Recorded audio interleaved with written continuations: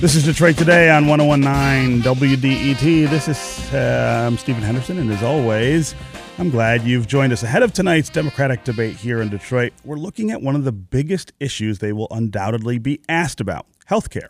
Interestingly, all of the candidates who have unveiled comprehensive healthcare plans have ideas that are similar to a system that is already in place in Denmark, of all places. So, how does that work?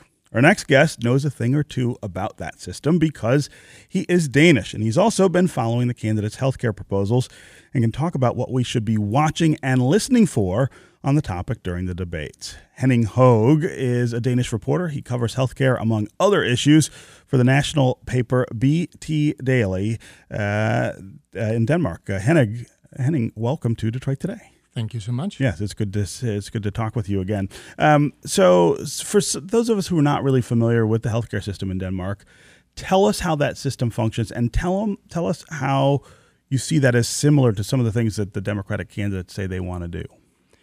The Danish system is certainly a no-bill system. You can't even get a bill if you asked for it after a hospital stay or a doctor's visit. It's all included in in our taxes. Mm-hmm. So anything from counselor assistance to a broken leg to cancer to heart surgery is paid for by not the government, but by each other, so to say, because we put it into the mutual pot via our taxes. Mm-hmm. And so talk about what tax rates look like in a country like that. Obviously, you'd pay a lot more than we pay here in the United States. It is usually the one thing that scares the American voter because our tax level the minimum tax is somewhere around 50%, and the marginal tax edges up towards the high 60s. But that's a minimum of not only population, but also of their income that they pay there. So somewhere around 55%. And for that tax, though, as you say, you get health care all taken care of, but you also get a lot of other things that... You pretty much do not have to worry about any of the essentials, so to say. It covers education, it covers maternity leave, paternity leave, health care, pretty much anything. Mm-hmm. Is paid for via the taxes. So let's talk about how similar this healthcare system in Denmark is to what we are hearing from Democratic candidates here. Are they moving us to that kind of space? It's funny to watch because the only one, as far as I can see, that has yet dared to cross the line when people say, okay, so how are we going to pay for this, is Bernie Sanders, who has come out and said, yes, it's going to mean a tax hike for the middle class. Everybody else is kind of dancing around the hot porridge, as we say in Denmark, without really touching it. Because, yes, it is going to mean higher taxes, but the fact of the matter is that the product that we're buying, healthcare in this case, is going to be a lot cheaper than we pay now, a lot less money that we pay for it now. We're just going to pay for it via a different channel, which would be the taxes instead of from us to a private insurer. Yeah.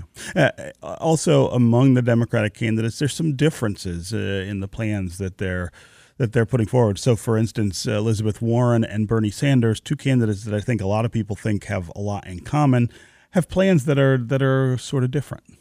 I know that Elizabeth Warren is focusing more on the private side, being willing to keep some of that, while Bernie Sanders is saying that I think over a 4-year period we need to get rid of all private health insurance, which is, of course, scaring a lot of those 180 million Americans that today have their insurance via private companies.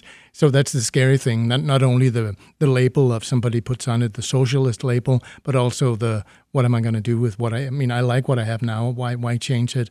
So that's a big part of the population that is scared of that part, 180 million as far as I know. Yeah. Meanwhile, you have Joe Biden, who is the front runner and former vice president, defending the Affordable Care Act, which he and President Barack Obama were managed to pass in the last half of the last decade. Is that still where voters are in this country, do you think? The Affordable Care Act is maybe about as far as we'll go with the kinds of reforms that people propose? I think it has a lot to do with what you think about a thing before you actually see it. With Obamacare or Affordable Care Act, Americans have now had the chance of actually seeing it and feeling it. And even though they might have been scared of it in the beginning before they knew what it was, they actually like it a whole lot now because now they know what it is. Just like when I'm at Trump rallies for my newspaper, I talk to Trump voters. And without saying what system I'm talking about, I tell them about our system. And after a 5-minute conversation, I haven't met anybody yet who doesn't say, that sounds like a really good idea. I would like that. But then if you put in names like Obama or socialism, then they, of course, run scared. So I think it's a matter of actually knowing what it is that we're talking about. That will make you comfortable with it. Before you know that, you tend to get scared as an American taxpayer. Yeah. But quickly before we end, I want to go to the phones. Vivek in Flint, welcome to the program. Oh, thank you very much, Stephen. Go ahead. Yeah, so, actually, I'm so glad he was talking about Denmark. I personally went to Denmark, Sweden, Holland. Even I'm a neurosurgeon. I'm passionate about making documentary films, and healthcare is one of my biggest interest. It is so sad that one of the wealthiest, the largest economy, and the most powerful country in the world is the only developed nation that does not guarantee healthcare as a human right. Right. And it's because what your previous guest was saying, many of them are the problems that we have. Obamacare is fantastic, it's noble in its intention, but unfortunately, and of course, it brought in more than 20 million people into the healthcare situation that's better than what they used to have before. But unfortunately, it was not going to go all the way because it failed to hit the unnecessary middleman profit-oriented industry that many developed nations try have to gotten rid of. Vivek, we're going to run short on time, but I appreciate the call and the comments. Henning, I wonder if you can talk about quickly about the downsides, if there are any, of the way they do things in Denmark.